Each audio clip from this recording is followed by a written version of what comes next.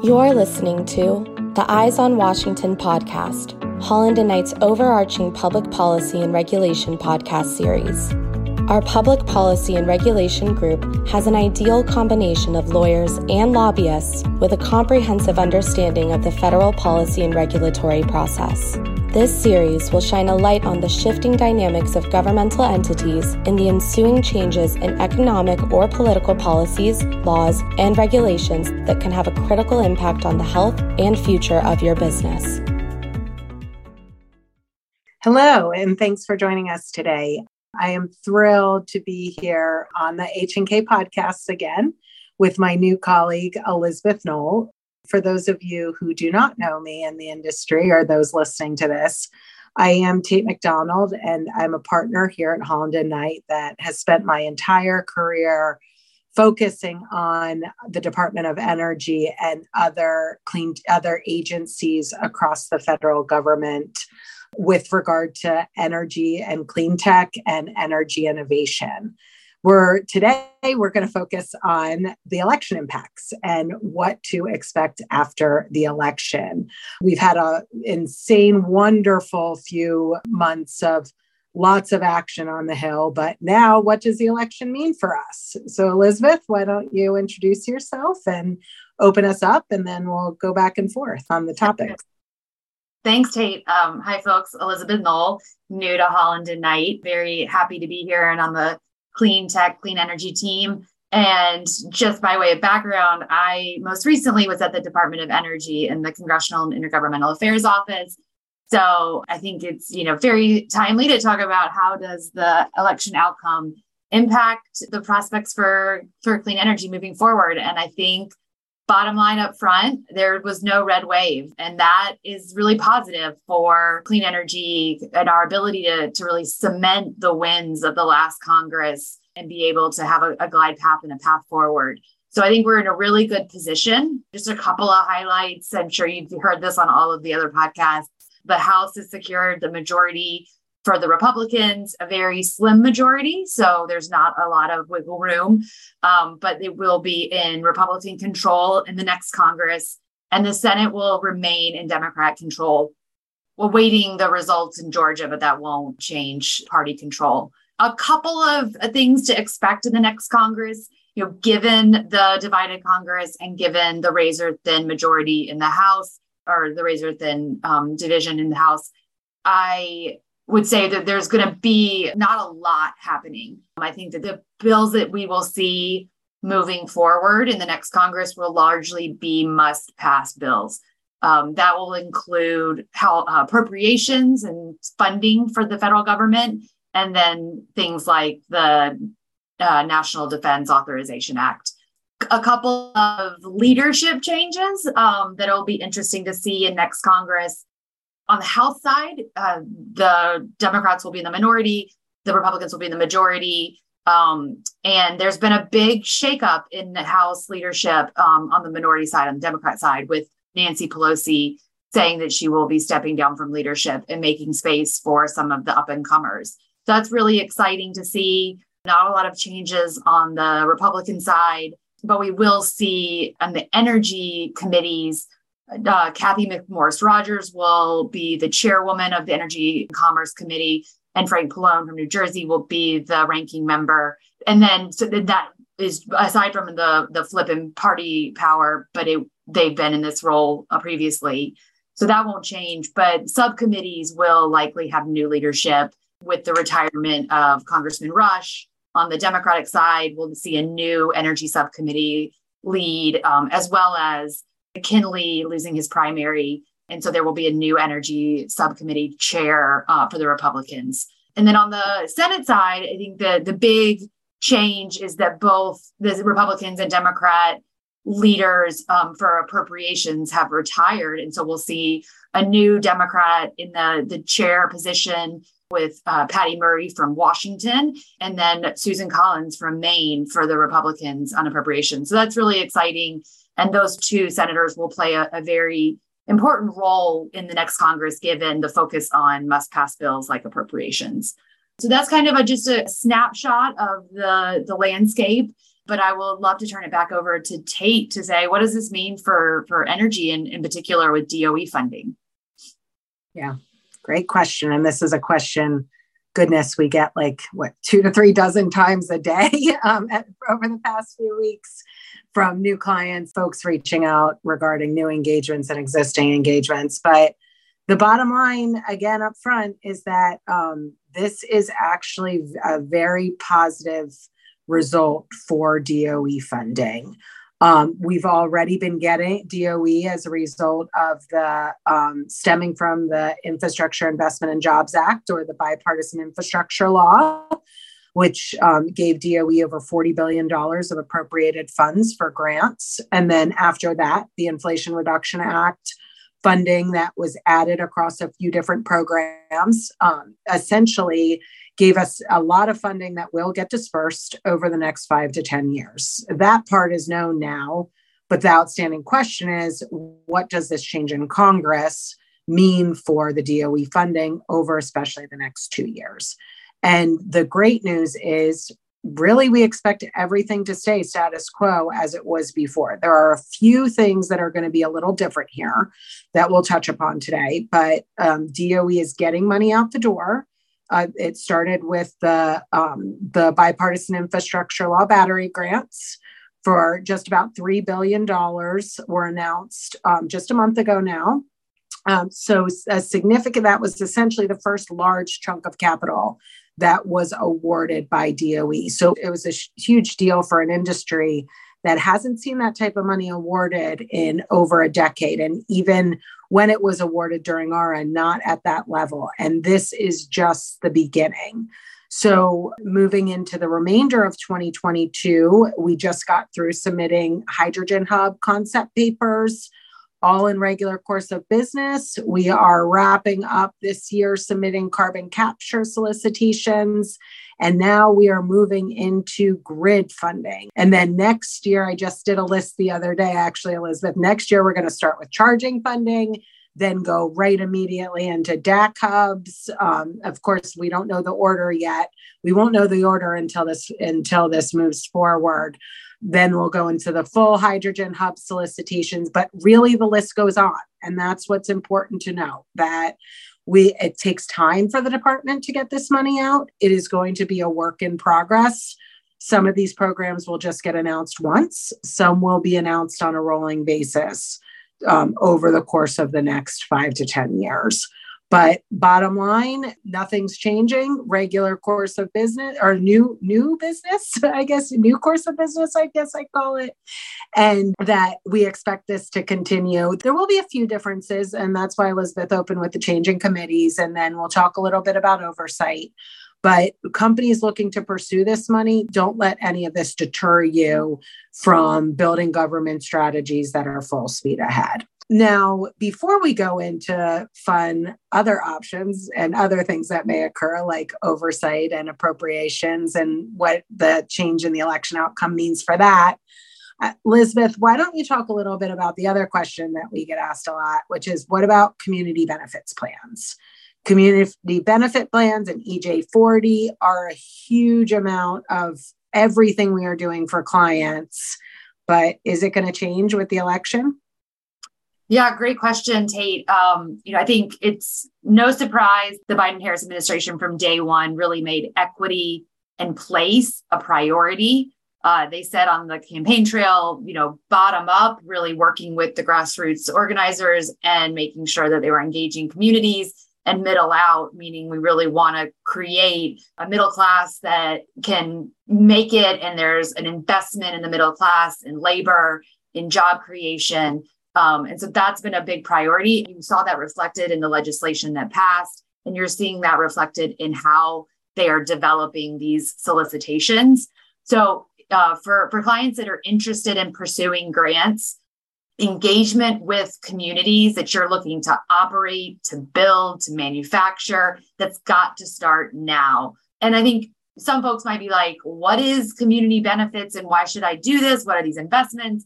But I think about this is not only good for the community, this is also going to be good for your business, engaging early, building trust, building partnerships, is a mitigative strategy as much as it is anything else. It's really going to help create the trust and the relationship at the front end that could help to mitigate against opposition or backlash down the line. So really think about it as the way that you want to ensure that you're not going to get to the 5-yard line and then have a court challenge or some, community backlash.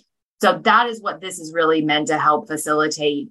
And those can be things that you already as a company might already do. Like you might already be engaging with a community college in your area, and let's build on that. So, create workforce development plans that are really enabling a workforce for the next generation, for these new technologies like batteries, like carbon capture. How do we ensure that we're simultaneously investing in the technology and in the people? Consider engaging labor, project labor agreements. It's not a requirement, but it is something that you can consider and might be something that you're already doing within your normal course of business. Talk to your human resources department about, what kind of things do you do as a company that are related to diversity, equity, and inclusion? Do you have unconscious bias training already in your corporation? Those are the kinds of things at the base they're looking to accomplish with this. And I think, it's really important to understand that this is about people. This is not about progressive liberal ideology. This is really about how we're investing in people and how that's going to help facilitate the clean energy transition. But I do think that we need to recognize that this focus on people, that this focus on Justice 40 targets is going to have a target on its back. It's going to be something that is likely to be the focus of oversight investigations, and kind of what is the role of the federal government in ensuring that we're not leaving communities behind. So, I do think that we need to be super aware and conscious of the fact that the threat of oversight, given the shift in power in the House, is real, and that there are going to be investigations. And those investigations, there's good faith oversight that is, how can we be good stewards of taxpayer dollars? And there is bad faith oversight, politically motivated oversight that's really about getting a soundbite or pushing back against the Biden-Harris administration and their agenda. And so Republicans have been very transparent in that, saying that they're looking for, quote unquote, the next Solyndra. And so I'm going to turn it back to Tate to talk about what is Solyndra and are they going to find one? As you know, I know this question well, and this is something I've actually spent my career making sure that when we do face the next round of oversight and investigations on the energy and clean tech industry, we are ready for it, and the industry is ready for it, and the programs are ready for it. So the good thing about where we are right now, and what I always say is there's not that much to investigate. We have the program, essentially, especially the loan program. In 2010, when Republicans came into office, I was trying to look for the exact number. The exact number is not out there, but there were at least over a dozen loans done. And it was a new program that was just getting set up. Now, the loan program, and of course, a lot of this work we've actually done in updating and writing the program and making sure that the program is risk mitigated. So really, as a result of the history and the strength of the program now over the past 10 years in surviving oversight before, the bottom line is the industry and the programs are in a much different position than before. So overall, we expect some oversight, and there will be some oversight. But from a holistic perspective, because the industry is in a much different place and the programs have been around for another decade than the last time we went through this, we really don't expect the oversight investigations to move forward that we had in 2010. Now, moving forward, there will continue to be, especially on the grants, the over $40 billion that was distributed to DOE, like Elizabeth started with on the community benefits plan, there is going to be a lot of oversight on that. And there is going to be a lot of questions. And this is where it's really important for the companies that are applying for the grants and recipient of the grants to essentially continue to engage. I mean, after the battery grants, which we won a significant number of, 7 out of 20, after the battery grants, and actually even before they were awarded, we made sure we were up on the Hill talking to Republicans, talking about why all these programs are bipartisan and why these programs are structured in a way that we don't expect there to be oversight that there was before. So great news is that as long as we continue to engage, and as long as especially the areas funded by the bipartisan infrastructure law, which include hydrogen, carbon capture, batteries, as long as the applicants that are pursuing that funding and recipients of that funding, as long as we continue to engage with Capitol Hill, we really think we're going to be in a much different position when we're in 2010. And again, to sum it up, just to be clear, it comes down to these programs have been established for decades now. And the important part here is it makes it a really exciting and amazing time for us and really for the industry as well.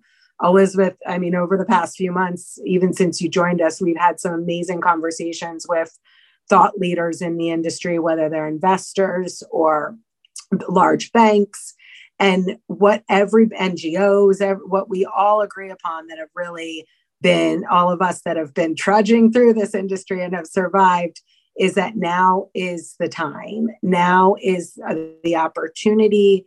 And I think the most important thing for folks to think about this opportunity is Washington is key to the opportunity.